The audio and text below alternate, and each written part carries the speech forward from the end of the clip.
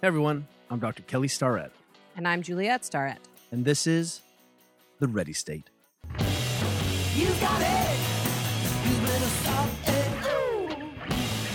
You got it. Welcome back to The Ready State.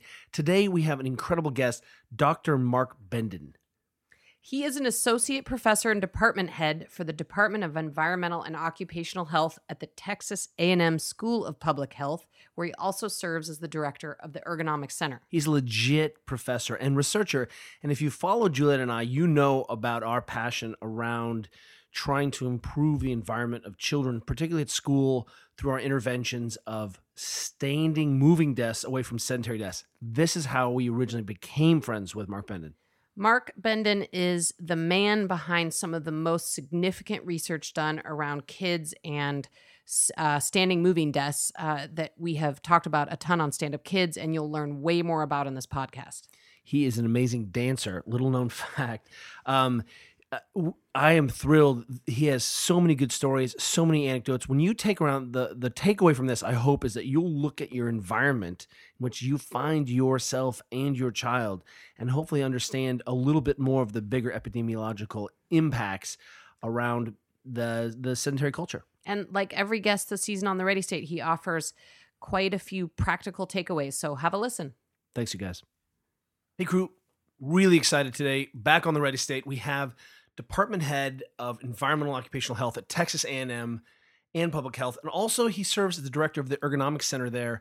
This is Dr. Mark Benden. And if you've been around what Juliet and I have been working on in terms of what we think is our life's work, then you have run through Stand Up Kids and reducing sedentary behavior in kids, then you have run into the one and only and fabulous Dr. Mark Benden. Thanks for joining us today, man. Oh, man, it's my pleasure. Well, okay. You're here because we ran into each other when we started we were in this nascent phase of sort of realizing that we had spent some time at the kind of population health at the big corporations. We were saying, hey, look, the world has changed underneath us. Suddenly we're not doing the things that made us human. And the analogy that we've been using for a while now, we borrowed from our friend Katie Bowman, that if you take an orca and you put it in captivity, you change its behavior, that fin eventually starts to fold over because it's not loaded, right? It's not being challenged. So the fin becomes weak, and then you change the fundamental behavior of the orca. And so you end up with this sort of deformation of the thing that probably orcas are so proud about, their fins, right? So absolutely. Yeah. We realized that we weren't thinking about this around our kids. We started Stand Up Kids and then you can't be into this space and look at the sedentary research and not run into you. So that's how we all became friends. And we're really excited to have you talking today about the trends that you're seeing, what you're doing, and where you think we could be going to improve the environmental population health of our children. And just to go back in time to start at the beginning, can you just start by telling us a little bit about how you got into researching sedentaryism, is that a word? And sedentary lifestyles, and just, give us a backstory. It's your show. It's definitely a word. I guess go back to around 2000, and I had been working primarily with adults and trying to get, at that point, hey, I think we're starting to see some trends here, right? I mean, we were really seeing the obesity trends on the adult side. Things were picking up on the children, but the upper half of the hockey stick that we've seen in the kids the last 10 years was just starting. So it was raising some alarms, but we were really finding this workplace situation that we'd never seen before. So for instance, in the occupational injuries at the time, it was really commonplace for professionals to not worry much about the age of somebody who was getting injured. And the reason for that was that the people who mostly got hurt were the 30-day wonders. That was somebody who didn't know what they were doing. They got injured because they were doing something really crazy and dumb. Or it was on the other end, right? They were a lot older, and they were basically suffering from some degradation related to age. So what was blowing our mind at the time was we started having people in their 20s raising their hand and reporting, occupational injuries and illnesses. It really caught us off guard. And so it slowly began this transition. And if you look at the statistics today, most of the larger corporations in our country, the demographics of age of who's getting hurt? Who's reporting, work-related musculoskeletal disorders, problems that require medical treatments? It's the younger people in the workforce. And that is just not normative. So how did we get to that point where the people who are supposed to be the really young healthies in our work population are more likely to be injured? It's really a factor of what's going on, starting, as you guys have pointed out, when they're really young. It's that entering school age. I mean, at the point we become ambulatory, that is really where we're starting to see shifts in the way that the human functions in our society compared to, say, 40, 50, 60 years ago. It's a big difference. When you take this view about sort of the way the human being maybe has traditionally operated, or the inputs that we would traditionally see for just an average person, not trying to romanticize cave persons, right? That was no way to live. Right. I like Whole Foods. But one of the things that you said, I think, has really stuck with me. You said, hey, we have celebrated children taking their first steps, and it's about getting outside and playing and activity, and think about how we raise kids, and all of a sudden you hit first grade, even a little bit in kindergarten, and that narrative 180s. And suddenly Yes, it is all about a complete 180 in sort of our expectations and the behavior of the human being. Would you elaborate a little bit on what you mean? Yeah. So the acts of daily living, this part of our physical being that we used to be so engaged with, especially our core, throughout the course of the day, we had to move. It was required to get through the day. And so, when I look at my wife's 98-year-old grandmother, she's still, able to function and do all of her normal acts of daily living. I think she takes 1/2 of some blood pressure pill or something, but she's just tearing it up. And the reason she's doing that at 98 is because she was a member of a gym for 50 years, right? Oh, wait, no, she wasn't. Oh, it's because of the organized sports or after school program she was in. Oh, wait, she was never in one of those. Oh, hold on. It's got to be her diet. Nope. I mean, if you were really a diet person, you probably wouldn't get really thrilled about her diet. Well, hold on. How is it possible?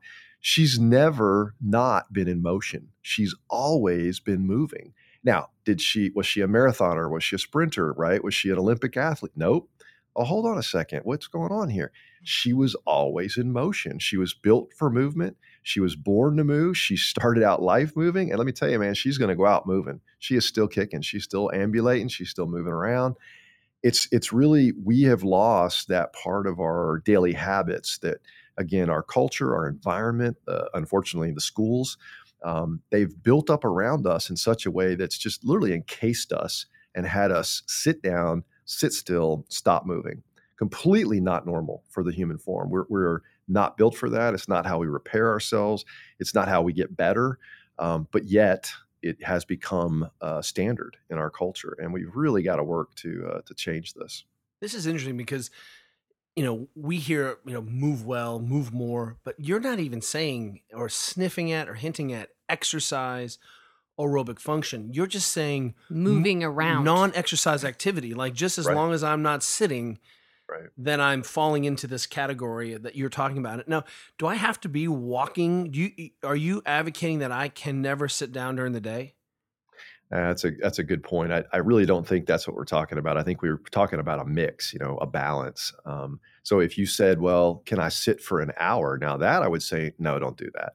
I'd say, don't sit still for an hour. I'd also say, don't stand still for an hour, or, don't walk at your office on your treadmill for 8 hours, right? You're going to have issues anytime you do anything to excess. Listen to your body, right? Listen to your body. What does your body need? Man, if you sit still in a typical chair for an hour, you're restless. You're starting to, there's pains. Things are tightening up. You're restricting blood flow. Yeah, but You're I cutting can back on the ignore circulation. that. I can just You can. override that. You can. We've got to design environments where that's not normal to do, where we allow that physiological craving that's being, transmitted through your brain. We got to create environments where you can listen to that. You can respond to that. Yeah, Mom, Unfortunately, I was we're not. fidgeting by genetic design. Yeah. Yeah, that's right. Well, a That's couple questions for you, Doctor. First of all, just for our audience who's never heard of it, Kelly tossed out the phrase. If you could define what non-exercise activity is, and then I've got another question after that. Sure. So typically we classify human movement into 4 groups: light, sedentary, moderate, and vigorous. And, when you really look at the typical things that we do that are, again, kind of puttering around the house, checking on the garden, walking to the mailbox, standing at the kitchen, actively washing dishes, that kind of thing, not just pushing buttons on the dishwasher, by the way. Those types of things are that non-exercise activity thermogenesis. We're creating movement and activity that's burning calories at typically a higher rate than what it would if we were kind of sitting still watching TV or working at the computer, unfortunately, for 2/3 of American adults. So this type of little bit of extra movement, little bit of extra activity just raises that bar, and it does so many good things for our physiology, for our biomarkers. And it's really, really critical that we incorporate more of that. If we can throw in the moderate and the vigorous, I mean, if we can afford to join a gym, if we can afford to, be in an after-school program or be on a sports team, man, that's awesome, right? That's just like a huge bonus. Everybody knows that's going to take you yet again to another level. But if you want to avoid chronic disease, chronic illness, if you want to avoid pain, if you want to avoid the type of lifelong consequences, including shortening of your life expectancy, you got to move. You got to move regularly, constantly throughout the day. Now, again, that's not walking 24 hours, obviously, but you've got to be in motion. So this leads me to a quick story. We went on a 16-day, pretty vigorous Grand Canyon trip with my dad. My dad, who is 75 years old, came along with us, and I think he may be cut from the same cloth as your grandmother or your wife's Awesome. grandmother. But Yeah. the entire Oh, wait, trip, is he single? yeah, no, he unfortunately is not single, but that could change by the time he All gets right. to his 90s, Just you know. checking. Just But checking. everybody was so struck with how capable he was at 75 to be able to camp and do all these vigorous hikes and be on the river all day and out in and out of the sun. And, everybody on the trip thought it was remarkable how functional he was. Right. And I asked him afterwards, what he thought, was the reason for that. And he said exactly that he has always been moving. He worked Yes. as a scientist for NASA for 35 years. So he certainly had a desk job, and he had his moments in his day where he would, sit and be doing like deep work in a sitting position. But he Right. said he just was naturally, he always had a natural desire to be in constant motion. And, he said of all the things he's done in his life, and same as your grandmother, he said his diet has been sort of a mixed bag, and he loves donuts. So he really said and sort of agreed with what you're saying, is that it was always moving and prioritized always moving. So I got a question for you. The second question I had is, and this seems to really tweak people on the internet, which is why I wanted to ask you, but we read one time that today that being a sedentary office worker is actually the most dangerous job in America, more so than a lot of the sort of trade In jobs. musculoskeletal injuries. Yeah, musculoskeletal injuries. That there's a lot of the trades that everyone thinks of as Sure. very dangerous. But what do you think about that? What's your opinion about that? Yeah, so I guess it's kind of tricky with statistics, right? I mean, Mark Twain said there's lies, damn lies in statistics. So I mean, I think it's probably it's accurate in some sense because almost 2/3 of our workforce are sitting in an office, right? I mean, they're stuck behind some kind of screen, interacting with a screen. In fact, they're probably looking at one screen, typing, to interface with that screen while holding their smartphone in the other hand. So, it's a real struggle for those folks to move. And unfortunately, the big killer in America, is chronic disease. And these are diseases of lifestyle. So they're diseases of diet and they're diseases of movement and physical activity. And so when we look at those, this year, for the first time, they'll overtake smoking. Smoking has been our number one killer, with anywhere between 400 and even in years past, over 500,000 deaths per year attributed to it. But now you're seeing obesity move up past smoking. So smoking rates have come down. We've got fewer and fewer people who are smoking. But unfortunately, we've got a real struggle with obesity. And that causes you to be more at risk if you're obese and you're in your desk job. Now, if you're lean and you're moving and you're doing a desk job, you're not necessarily at any greater risk. This sets it up because we're going to pivot into kids here in a second, but is this just like your opinion, man? Like, how do you know this. I mean, what can you talk about what Sure. your research has Sure. overturned? Because it's I want people to understand that when we saw some of the results of some of your long-term multi-year research, it is blowing our minds. So talk about how you ended up thinking about kids and then some of your findings around what you've seen in the research around sedentary versus moving. Sure. So when you look at the national scale, or even unfortunately now what I consider a pandemic with obesity at the international scale, it really is an epidemiological evaluation. So what I mean by that is that you've got to chase the numbers and the data and the prevalence rates, and you've got to understand the injury and the illness rates. And there are things that we consider causative. For instance, smoking and certain types of lung cancer we consider, causative, but there are other things that are just correlated. And so, cancer, um, cardiovascular disease, they are clearly correlated, strongly correlated in some cases, depending on what type, with obesity. Now, you have to be careful with the data. And so that's where you got to have a lot of smart folks that are working in epidemiology, making some of these interpretations.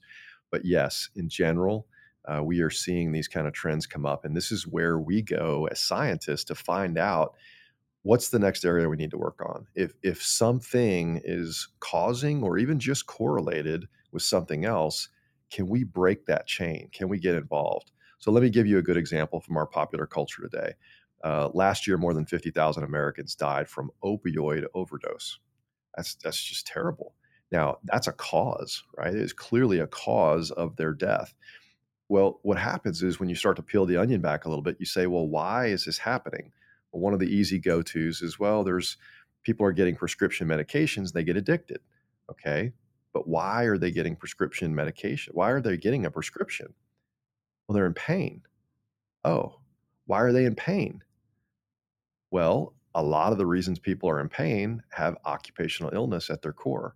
They developed problems, a lot of them, pain in the back, especially, is one of the most common body parts from work. And surprisingly, a lot of those back pain cases are workers who are not heavy lifters. These aren't people out hauling grains of feed, 100-pound sacks of feed or something, or working on a construction crew. Those folks do get injured as well, but they also tend to be our industrial athletes, and they tend to be well conditioned to the work they do. The people who are struggling with pain, again, go back to that 2/3 of the workforce that are inactive, that are working in desk jobs. They have a higher prevalence rate. They're suffering from greater amounts of pain than the people who do the heavy work in our society. So we have a real mismatch in the information flow to the public about what's causing certain things and why people develop these conditions. But when you look at the rest of this group I'm talking about, the technology induced inactivity, this is the things in our life that are either a screen or a chip or a machine that allows us to get by without having to do any type of physical work. Those elements in our modern culture have really caused us to kind of lull us into this sense of not having to move, not having to take physical activity seriously. And we love a lot of those things. They're wonderful inventions, they're great products. But at the same time, the perfect storm of all of them together at once has really been a struggle for us to keep ourselves physically active. Okay. So you end up sensing this pattern, recognizing that, hey, where do we begin this? Is this happening with kids? How did you get there? And will you talk about some of the work that you've been doing around getting to the bottom of this, or Sure. understanding this in the classroom environment? And some of your amazing, mind blowing research Yeah. findings as well. Well, sure. So I guess the fun part about this is that it actually kind of came from the CDC. So the Centers for Disease Control are one of those groups in our government that closely monitors and tracks every year what's going on with obesity for all ages. They look at all kinds of different diseases. Most people on the call are probably familiar with the CDC getting the first phone call when Ebola comes to the shores, or some kind of a tropical virus or vector-borne virus. They get the phone call. But they also have a group that worries about these chronic disease conditions like obesity and type 2 diabetes and so forth. So they reached out to us at Texas A&M and said, hey, we love what you're doing with adults. We love that you're trying to get these overweight and obese adults to move more. We think that's wonderful. We think it has promise. But what if we started a little earlier? What if we started with kids? And of course, for most of us on the team here at A&M, well, okay, children. Wow, that's interesting. Do we have to talk to them? Do we have to work with um, it's like us.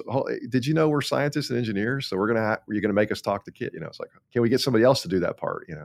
But anyway, it turned out we all really enjoyed it and we really loved the work. But we got into it initially because the CDC said, look, if you're 13 years old in the United States right now, if you're 13 and you're obese at 13, you have an 87% chance of being an obese adult.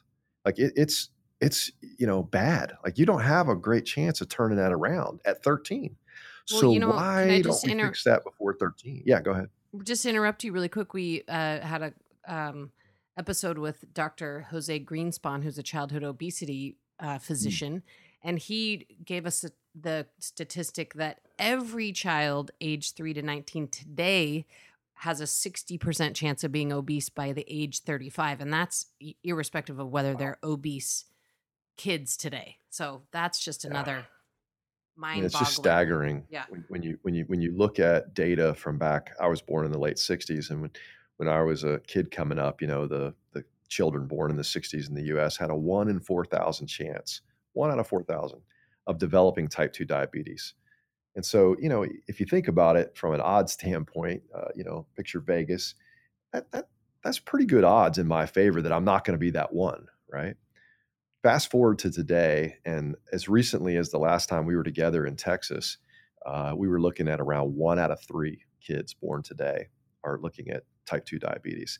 Now, that's a significant change. What that statistic fails to do, though, is it fails to figure socioeconomics and also race.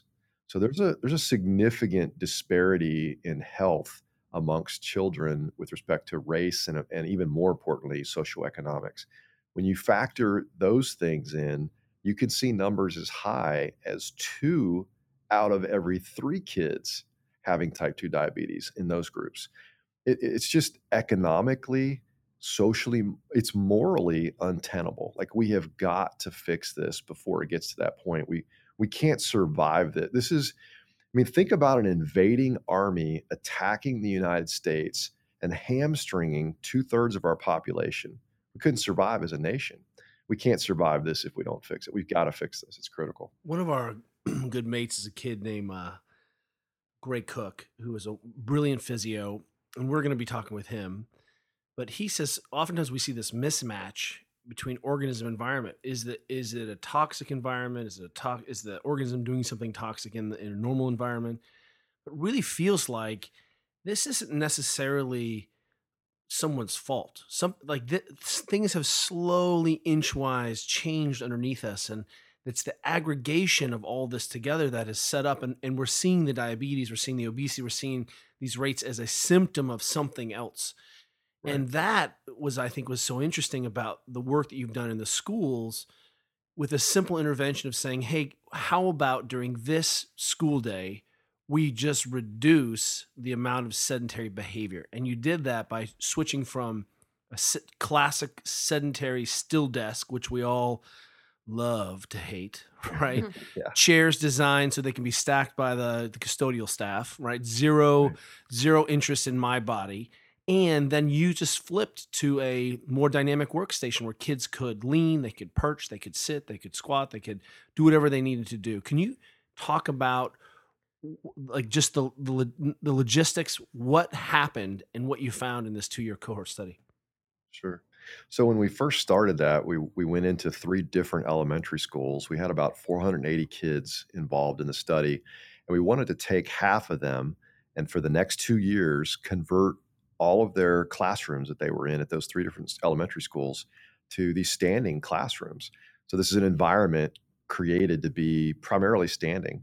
Now there were stools available. They could get some support. They had alternative seating. And of course, if you know anything about elementary school, they're in and out of classroom all day. Yeah, So they're not standing like different factory environments. workers. Oh, They're no. not No, making widgets. not at all. So very dynamic, but we allowed them, at least during that typical kind of classroom time, to be up and for the classroom to be up. And wow, what a difference maker. So, when we started looking at the little impacts, we did see, for instance, more standing time. Well, that's interesting. And you can kind of say, okay, that's fun. What does that do for you? Well, it's not about standing, right? It's about movement. So we also saw a couple thousand extra steps per day. And that's a big deal. And we saw that in the high schools as well when we converted entire high schools. So picking up a couple thousand extra steps, 5 extra miles of ambulation a week for a lot of high school students, that was dramatic. It was really significant. In fact, some of the kids, it was a doubling in how much they were ambulating in 1 week, which is a real shame. That's like a whole other podcast, right? Yeah. But so we started on this 2-year elementary process, getting these kids the equipment they needed, and we decided early on there's a type of research that's it's considered naturalistic. So one of the things you do when you do a naturalistic study is you go into the real setting. You get out of the laboratory, you go in a real environment, and this is the hard part for researchers. You can't contrive it. So that means, for instance, I can't have Kelly and Juliet show up on Friday and do a big, school campaign to get everybody excited about what it is I'm trying to get them to do. Because once you guys leave, everybody wants to do it. Well, then it's not really an experiment anymore because I don't have 100,000 Kelly and Juliet Starretts to drop off in every school in America, right? So I wish I did, because then we'd be good and we could not have this podcast because we'd have solved the problem. Yeah. But what we did was we said, you know what, we're just literally gonna drop the furniture off. We're going to make the new environment while the kids are gone at break. And when the kids and the teachers come back, there's going to be like this new stuff. And let's step back. Surprise. Let's like hide in the corner, right? And let's see how it goes. Now, of course, we put sophisticated wearable sensors on them, and we tracked them, and we trended them, and we looked at what was happening. But I think more important than all the daily and weekly data we picked up for 2 years on these kids was the parents and teachers and children's feedback on how it was working.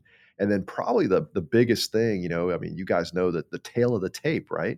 At the end of the 2 years, hey, I don't care about your calorie expenditure. I don't care about your, touchy-feely comfort, my body, my flexibility, my core strength, blah, blah, blah. Hey, where am I at on the BMI scale? What happened to my trajectory on that BMI scale we were talking about, where kids are much more likely to end up as obese adults? How are they doing on that? Because we're all on an upward trajectory, right? That slope of that line, unfortunately, is not flat. And by the way, when you're a kid, it's supposed to have a slope. You're supposed to get bigger and taller every year. So your BMI is going to go up, but you're not supposed to have that trajectory too steep. So what we found after 2 years was the trajectory on that scale for those kids who were in the standing classrooms was reduced. The slope went down. Now, the kids in the typical normal American seated classrooms, their trajectory went up just like it normally does every year, like it's supposed to, and like we see all over the country. But we brought down, it was actually a negative change in that trajectory. And that's really dramatic. That's like, you don't see that typically in research. You get a lot of research studies out there that you read about, a lot of them that are hyped in the press that say, yeah, we followed these kids for 2 whole weeks and we watched and we counted how many times they did a jumping jack, and it was 7 more times than the other group of kids. And you're like, oh, great, Right, more 2 jumping jacks weeks. must be good for you, right? Nothing about outcomes, nothing about health, nothing about things that indicate health. And so it's really tough when you do this over long periods of time, these longitudinal studies. But I think that was a breakthrough moment. And I think also the cognitive, where we did brain scans on the kid. And we had the children in the classrooms. We had them doing cognitive evaluation on the computers. We tracked them over a year after introducing the standing desks. And we saw cognitive improvement that isn't normal. It's not tied to aging or anything like that. It's not tied to their academics. These are changes in the brain, how much oxygenated hemoglobin flows through the brain, and how well they're able to concentrate and focus and dial into their work. We saw measurable differences, 7 to 15%, depending on the measure. And again, that's dramatic. That's an eye opener, right? That's the kind of thing that scientists will say, whoa, okay, what? Tell me that again. So it's really some of these moments that we said, okay, is there any problem? Like, are we hurting anybody? Is there causing any trouble, right? We got no child left behind. We don't leave any child behind. Is there any problem here? Mhm. And the cool thing about this intervention was, hey, it's for everybody, right? The kids who are more likely to become obese, the kids who are already starting out maybe a little bit overweight, they actually get the most bang for the buck, right? They get the biggest benefit out of this. Kids who are normal, healthy weight and are pretty active and are moving around, this doesn't alter their world much. It doesn't change much for them. But for the other children, it really impacted their focus and attention, their cognition. It really impacted their trajectory that they were on for their BMI, which of course their slopes are a little bit steeper as they grow and go. So big opportunity for kids here to move more. And just to make one quick note, because I know Kelly has a question, but for those kids where it didn't have an impact, there was also no negative for those kids, right? In fact, there may even Absolutely. be some ancillary positives. Like when I spoke to some kids at our all-standing school, I asked them what they felt about the standing desk. There were kids said the most adorable things, but they said, things like, wow, when I'm standing, I just feel more happy. And you just sort of very endearing things like that. But, I think it's an important point to make that it's probably great for all kids. It's really great for a certain cohort of kids. And even if it's not great for all kids, it certainly doesn't harm any kids. That's right. Well, and I have had complaints, so I have to, be full disclosure here, right? I had a kid in high school one time pull me aside and he said, "Hey man, you the professor that's doing this stuff to Oh. us?" And I said, "Well, it depends on what you say next, right?" And he said, "Yeah." He said, "I hate these things, man." I said, "Well, why is that?" And he said, "Because I can't sleep anymore at my desk." We And I said, "Well, okay, You're like, that's a complaint I feel will you, take. okay, so we Yeah, I'm gonna take that. you've Yeah, I'll got take this that. intervention that seems to be almost like a silver bullet. It runs itself. Kids, it doesn't necessarily make kids worse. There's a natural benefit. It's like it works as the way humans work, but the teacher's the functional unit here of change. Right, So right. you ran these kids through this program for a couple of years. So you followed these schools, and so you followed the kids up. What happens when you took the desks away from the teachers who had it? Yeah, the teachers, it was interesting because when we first did the pilot, we had 5 classrooms, and we went in after the pilot and kinda told the teachers at the end of the school year, "All right, well, thank you for playing nice with us. We're done, and we're gonna take our toys and go home." And I literally had a teacher tell me, "You will pry these desks from my cold, dead hands. You're not getting them." And she said, "This has been a game changer for me in 15 years of teaching. I've never had anything that impacted my classroom management like these desks. I am able to teach more, longer, better, right? I have fewer distractions. I have fewer children I have to correct and try to rope in and get them to sit down and sit still and be quiet. And it's working." Now, her complaint, she was a little bit upset with me too. So I get this everywhere. She said, "Listen, I'm a little angry though because I had to go back and develop new lessons plans because I've never gotten through all of my lessons plans in a year. Now I've had to go back and develop new Oh, lessons." Oh. do more math, more math. More More math. kids are learning more stuff. It's terrible. Terrible. This is Stop terrible. this. This is Stop terrible. Stop the madness. Doctor, we get this question a lot, and I'm wondering if you have any research or know about any research out there about whether standing desks have a positive impact on kids with attention disorders or behavior issues. Yeah, that's a great question. And we have run some studies in the lab. We've got one large study pending that's under review right now to do more work in the schools on this. This is a really big area for pediatricians and, of course, for parents who have children with these different diagnoses, particularly the parents who require their children require some sort of medication. So the big kind of question that we're asking is, can we reduce or eliminate some of these medications? No one in the medical community feels that's a bad goal, right? Everybody wants to see that happen. That's a great and noble goal. Can we achieve the same results that the drugs achieve in the classroom as far as them being able to learn more, stay focused, stay on task without the medications? And so, if in fact we can do that, we'll let everyone know. The lab studies were very promising. We ran ADHD kids against what I guess we would call non-diagnosed kids. And we had them do tasks, both seated and standing on the computer for a few hours. And we were able to monitor those tasks. But while they were doing the tasks, they were wearing that functional near infrared spectroscopy, which is the laser beam being shot through the brain, and we're picking up that oxygenated hemoglobin. So we could see the prefrontal cortex changing blood flow as a result to the whole body movement of just getting up, just getting out of your chair. And what was cool, I thought, was that the seated non-diagnosed children, they didn't have any real big change when they moved to standing. They performed at still good levels, acceptable levels, normal levels. But the children who had the ADHD, they increased their performance when they got out of the chair. And what's cool about that is it's one of those, kind of do no harm, right? We're not hurting the kids who don't have trouble focusing, but we're helping the kids who do. And I just love that, right? I mean, I think that's the way we got to try to approach these things. What can we do for the ones that are struggling with a certain setup? Because we've set it up. We've gamed the system in favor of what I would say is about a half to maybe 55 or 60% of the population. We've gamed it for them. So they're good. They're everything's fine. They do well. But the other 40%, man, it's a struggle. And why wouldn't we set up an environment where they can all do well? That just seems logical to me. Well, Yeah, that makes sense to me. I'm reminded of this great study that I probably mentioned before. David Epstein wrote a wonderful book called The Sports Gene. And in it, he talks about that there is a genetic drive to move. There's a component, and that's variable.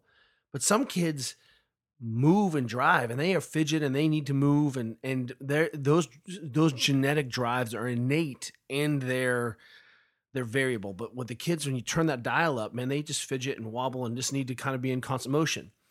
He pointed out that they discovered this in mice, and that they saw that some mice who were running, most mice would run about a mile a day. That was like free reign. Mouse ran in the circle wheel a mile a day. And then they saw some mice that were running 3 miles a day, and they were like, ooh, what's up with these mice? So they got those mice together, made a love connection. And in a couple generations, they had mice that ran 7 miles a day. Just right. They were like, wow, super movers. And then they give the mice Ritalin, and they moved 1 mile a day. And if they didn't give the mice a chance to move around, they fought each other and freaked out. And I was like, wait a minute. Like, I remember that this sounds feeling like as like a young boy. Yeah, my cousins and I like Yes. destroying each other. So, what's interesting is that you have talked to us about the fact that, hey, it's do no harm, but it may not even just be about an intervention that prevents something, but this may be a sneaky intervention to improve function of the human being. Because you said that like our brains are more effective, or we pay more attention. Is this true for adults? Because I think I remember a study about a call center. Can you relay that to us? Absolutely. So one of the things we wanted to do on the adult side was try to find an environment of office workers where we could get objective data about performance. That's really hard to do in any kind of an environment where people are what we consider office workers, because how do you measure, right, what that output is? Well, it turns out in call centers, it's already measured. They have very clear, very data-driven, objective metrics that say in the course of a day, one person puts out X number of files. Maybe they are selling something, a product or a service. But at the end of the day, there's a tally, right? And there's a score sheet. And it's clear that Juliet smoked Kelly, by the way, and sold a lot more, right? In everything. Yes. Crushed him. So, it's awesome because at the end of the day, we can look at those numbers. So that's kind of a unique environment for us. It's almost sort of that laboratory-esque type environment for us to get out in the field with again, real workers, all ages, genders, types, shapes, sizes, everything. The normal mix you get in a work environment that you don't get when you run a lab study on a college campus with 21-year-olds. So we went out to the field, and we went out to a call center. We got 150 workers, and we set them up for 6 months. We put standing desks in. And again, we did it naturalistic. We just kind of backed away. We're like, oh, there's the new stuff. There it is. It goes up and down. You can stand at it. There you go. And we walked away, and we monitored with wearables. We monitored through the computer. We monitored what was happening with the performance. And we saw over 40% greater productivity in the workers who received the standing desk. That means than the that's like workers who money, right? Like the thing that matters It's a most, big dollar. that my kids do better in school, that they come home happy, that they sleep better. And in business, it's about money. Yeah. So what did that translate Yes. to? 40% more productivity in dollars. Yeah, so it's millions of dollars. And if you can imagine when people do ROI calculations for large corporations, it's not uncommon if you're going to buy a big piece of equipment, let's say it's a $1 million piece of equipment. If you can pay for that thing in a year or two, man, you're a hero. That's a good. You'll take that deal. That's a good investment, right? So imagine a situation where you could buy equipment for your employees, and the productivity gains they get would pay for that equipment in a few days. Like you don't run into that. I mean, it was one of those things where, we went back as the senior researchers, the statisticians, the professors, on the study and said, whoa, whoa, whoa.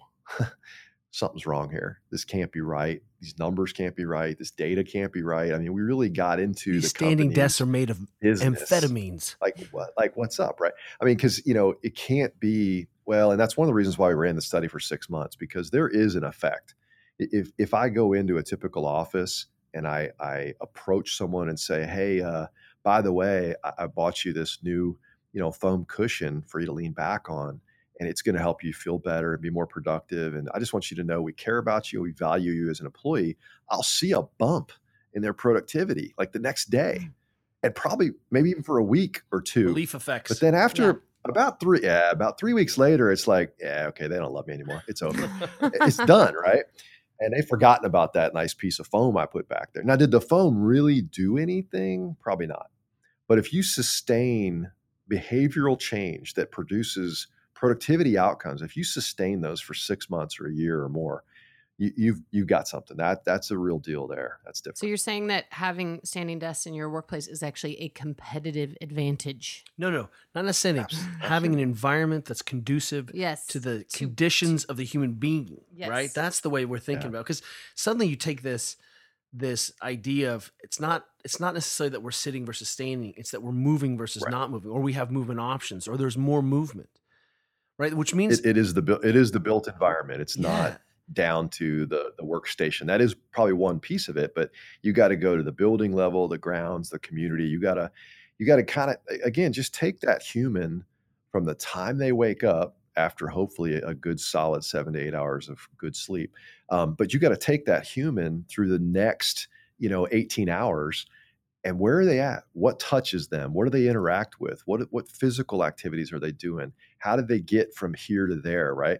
You got to do that full look to alter what's going on today. It certainly won't be one thing. It won't be in one place. It won't just be about our transportation or the way we get to work or the thing we do at our desk. Or it's going to be all of it. I mean, we really got to rethink I this. remember a study that showed that smokers were healthier in a workplace environment than non-smokers because they had to get up from their desk and go out and go smoke. outside. And the further you put that smoking section, the better off those people are. Isn't that Right. am I right in remembering that? No, you're right. Unfortunately, it's called a protective effect. So there was a protective effect that came into play around that. And so, ultimately, unfortunately, smoking wins, the negative battle on the long run. But yeah, I mean, so I think, we'll go ahead and start that here at Texas A&M. We'll put all of the restrooms about 3 miles away. And we won't allow you to take your car to them. You'll have to We don't call walk that a to 'em, win-win. so. We call that a win-lose. So what's interesting is that I'm starting to hear, and I'm playing dumb a little bit, obviously, because I'm so deep nerd about this. But movement isn't just about the brain, too. You're signaling when we stand and load our bones, when we load the physiology, that there is a gigantic feedback loop. And some research that I remember you telling me about really supports that it's not just about dumb activity, but actually loading my long bones changes the system. Right. Can you talk about that? Sure. So, we've understood the leptin cycle and how it informs satiety and hunger for Leptin is years. a This hormone, has right? been correct, well understood, well followed. Everybody kind of gets it. And really, again, kind of rare with scientists, right? We agree that yes, this is one of the main triggers and the best understood triggers to tell you I need to eat more. I'm hungry. I've got to consume some more calories, right? So when that is broken, it's not good because we eat more than we need to function and to move and to digest food and to stay warm and so forth. So that's a problem. But one of the things that we just recently discovered as late as fall of 17 was that there's also some things in our long bones called gravitostats. And gravitostats are there to inform our brains about what's happening with the weight load, the weight bearing, how much force, downward force is in our long bones. And that, I mean, really, that is one of those, whoa, what's happening here? It's such a significant finding because it means that when we don't load the long bones, just imagine your brain is sitting up on top of your shoulders there, waiting to get a little bit of information about how's your weight doing? How much do I weigh on this earth? What's the effect of being in this 1G environment? Where's my body poundage at today? Your brain is waiting for that signal. And when it gets that signal, it's going to say, oh, well, gosh, you got to eat some more calories. You're getting kind of thin there, right? Or, oh, whoa, okay, you're good. You're good. We're going to maintain a healthy weight right where you're at. You're fine. Maybe go do a little more movement, and then we'll have this conversation again between the long bones and the brain about having to consume some more calories. When you sit all day and you don't ambulate and you don't move and you don't load those long bones, that feedback loop is gone. The signal doesn't get through the brain. So the brain, unfortunately, defaults to what we now understand is sort of preservation of the species. It's a broken circuit, but your brain says, well, I guess I better eat some more in case there's a famine, right? In case things get lean around here and HEB or whatever your grocery store isn't open, I better hurry up and get a few more calories packed in. I mean, what happens if the creeks rise, right? So it's really critical that we have that feedback loop to help that leptin cycle regulate that hunger and satiety that goes on every day in our bodies. I remember you telling me about that study, and it just blew my mind. So, doctor, we are trying to give practical advice to parents in particular, but I think everybody in this season of the Ready State.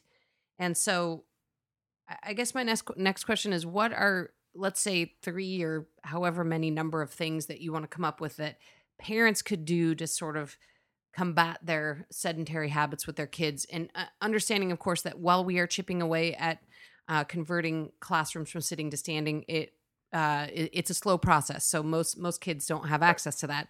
So, assuming that most kids can't be standing at school, what would you recommend parents do at home to sort of, combat their sedentariness, and also even for adults? I mean, I'd love to know both, just sort of some general recommendations from you. Well, I don't know how much feedback you're going to get in writing on this, but these will be fighting words for some folks. But I'm going to go ahead and put it out there since you asked me. So, I think first thing you got to do is you got to get those kids outside. The connection for children to nature is absolutely vital. It's how they develop their balance. It's how they develop their core. They have got to fall down. They got to get skin knees. They need to run. They need to tumble. They need to skip. They need to jump. They need to hop. They need to climb. They've got to be able to do a lot of these things. And then what happens is that connection to the brain, the development that occurs as a result of them being out of your sight. I know that's really shocking and scary to some parents, but you've got to let them out of your sight for more than a millisecond. And this is going to be the really hard part. You gotta get them off the screens. I mean, it sounds oversimplified, but the screen time right now, it has become the great American babysitter. And what's really troubling, I think, is that we are running the largest human study in the history of mankind right now on young children with these screens. And basically what we're doing is we're finding out how many bad things can we cause in their life with their mental and physical health for the next 70 or 80 or 90 or 100 years by exposing them to this much screen time when they're young. And I'm telling you, we're not going to know the answer for 40 or 50 years. But today, speaking of epidemiological data, we're already seeing the numbers. If you look at the data on health and obesity, if you look at the 8-year-olds that are developing type 2 diabetes, if you look at the numbers of anxiety, the 50% increase in teen suicides in the last decade, it's just staggering. So something has changed, right? Something has occurred. And, we as a nation have tackled terrible, debilitating childhood diseases like polio. mean, we rallied a nation. We created a vaccine. We stopped polio in its tracks. But if you look at the number of kids that contracted polio compared to the number of kids that are suffering from a lot of the conditions we're talking about, it just pales in comparison. Now, polio is much more obvious, right? It's much more noticeable. We see it. It's clear what's happening. We understand it. These other things I'm talking about, they are that frog in the pot of water on the stove, right? Toss them in when it's cold. They sit there. You turn the heat up slowly. They'll boil. Throw them in boiling water. They'll jump right out. I mean, we are a nation right now of frogs in this situation, and it's not one person or one evil conspiracy or something doing this. It's just, again, our culture. And we have, as parents, I think, a responsibility to break ranks with the culture if we want to really help our kids to miss out on some of this big, grand experiment that's happening right now. Well, that's So- cheerful. So getting outside and off screens. I mean, This podcast brought to you by Armageddon. I will say though that Oh, man. to me that sounds it makes perfect sense and does not sound unreasonable. So And it's cheap, amazing right? that I mean, we've gotten to a point where what you said there could actually be fighting words in the internet world. Yes, it is. And I understand that. And, we have the same struggle when we talk to parents about their children at all ages, including even here on campus, when they're supposed to be dropping their children off to go to kindergarten. We still have that same exact scenario. Get whatever that image is in your mind of parents dropping off an 18-year-old to college. And the thing that's so bizarre is that we don't realize that the clear love we feel for our children by doing some of these things is actually setting them up for failure in the future. And so we have to speak the truth. We've got to talk about this stuff. We've got to let parents know. We've got to help them understand. And again, we've got to give them courage to face some of the shaming, the parent shaming that occurs when you allow your kid to get a skinned knee or a bump or a bruise or something. So question for you. I've noticed in the various agencies or people that recommend screen time amounts, it seems like the recommended screen time keeps going up while the minimum age is going down. Have you Yes. seen that, and what are your thoughts on that? Yeah, we're seeing the same trends. It is pervasive, and one of the struggles, one of the challenges is that we are now educating our children through many different types of screens. We're using them to inform them. So, there's a big debate going on right now about the use of technology and this exact thing you're talking about. Because if I take the extreme, if I'm the parent who never allows my child to see an iPad or touch a cell phone or smartphone, when they become 18 years old and go off to college, can they survive? Can they function in college? Heck, can they function in seventh grade? I mean, it's the way we receive information. It's the way we communicate. It's how we do work. And so cutting off children and eliminating those things from their lives they are literally our tools, right? They're the tools of our trade now. I think that would also be problematic for them in society. So we've got to find a balance. But one of the things we've been talking about on this whole show is if you got to do that, if you are an office worker, if you have to be a student in school, how do you build back in some of the movement? How do you transform some of the ways that we do this? We tend to take so many of these things at face value and just say, well, I guess if I work at a computer, the only way to work at a computer is while sitting. Turns out that's not true, right? So we have to just challenge some of those norms that are coming up in our society, and we have to be careful about what gets dropped off on our desk tomorrow by very well-meaning, very professional, IT people who they got the latest model. It's the next greatest thing, and it's going to be awesome. All you have to do is talk to it, right? And it does your bidding.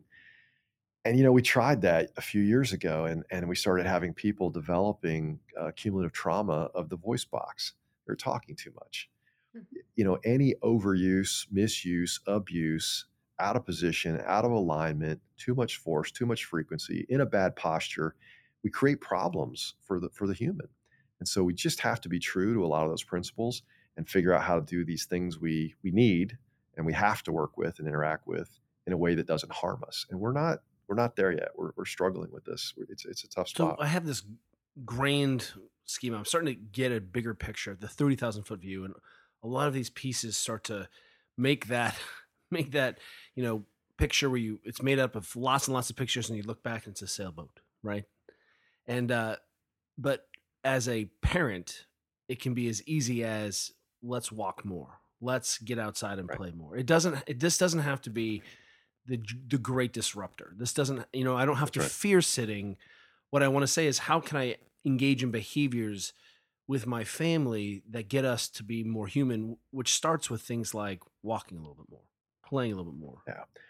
When my boys were young, I have 3 sons, they used to really get upset whenever dad had to drive them to school.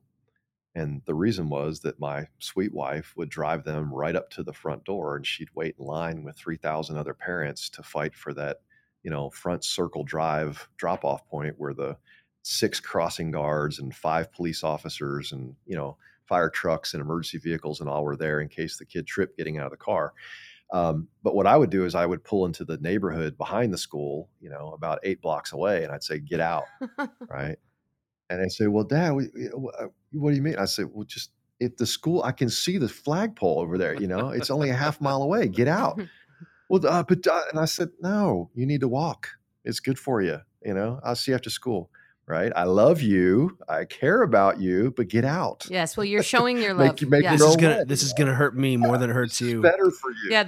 It's just tough. There was actually. You hope nobody's videotaping or taking.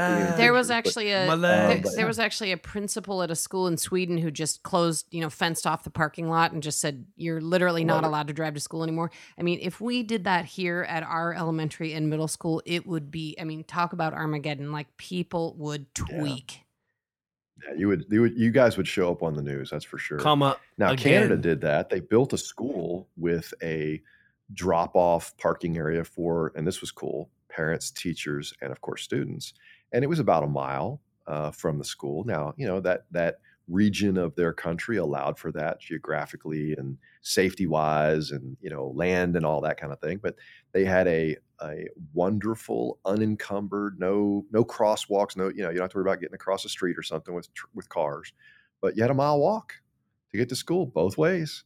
Everybody got it. Everybody who could, right? Everybody who's able-bodied got that walk in. If mom, dad, whoever really felt the need to walk that 11th grader to the front door of the high school while holding their hand, you laugh. We shouldn't laugh. It's the true thing. Then they could still do it. But guess what? Now, mom or grandma, right? They got a mile walk each way.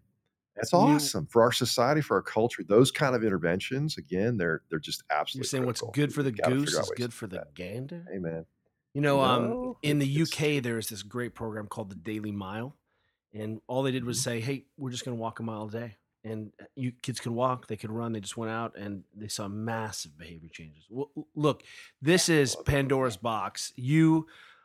I don't know if it's because you live in Texas, if you have children, but you can lay out a yarn, tell a good story. And I'm listening. I'm like, what? And then what happened? And then the kids. Where can we find about you or some of the research, or if I'm interested in what you're doing, where would I go next? Where do I begin this conversation with you? So if you look up Texas A&M University and the Ergonomics Center, the research will be connected and correlated there. Of course, if you're interested more in the children than the adults, the Stand Up Kids outlet is a great option. Research connections there, but those would be the 2 easiest ones. And I think, we'll add to the show notes at least a couple of your kid studies, especially the links to them, especially the BMI one, which is just so massive. So we'll just include some of the mission critical ones in our show notes as well. And in full transparency, we have a professional association with Dr. Mark Benden through not only Veridesk, but also he is one of our advisors on our standupkids.org nonprofit. So so that everyone knows, we like each other, but also we do some work together. Well, we are so grateful yet again for you taking your time to tell us all of this amazing information plus advice for all, which is so helpful. I'm going to go outside and go for a walk with my shirt off. Thank you very much. Thank you so much, Doctor. All right. And climb a That's tree. right, that's Climb right, a that's tree right. too. Get that. We'll talk to you soon. Cheers. Y'all take care. Bye-bye.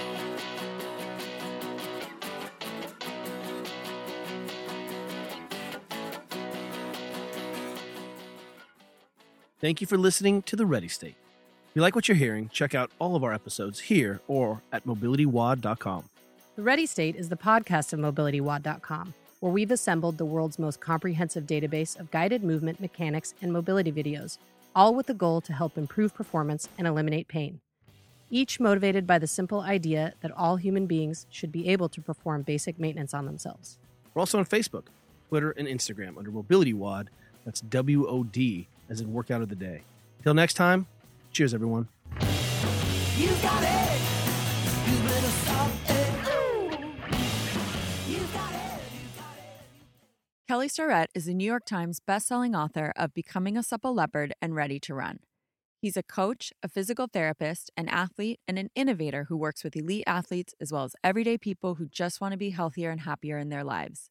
Juliette Starrett is the co-founder and CEO of both San Francisco CrossFit and Mobility WOD, co-founder of StandUpKids.org, a writer, an entrepreneur, and a world champion athlete. Our theme music was provided by Rogue Wave. You got it. You better stop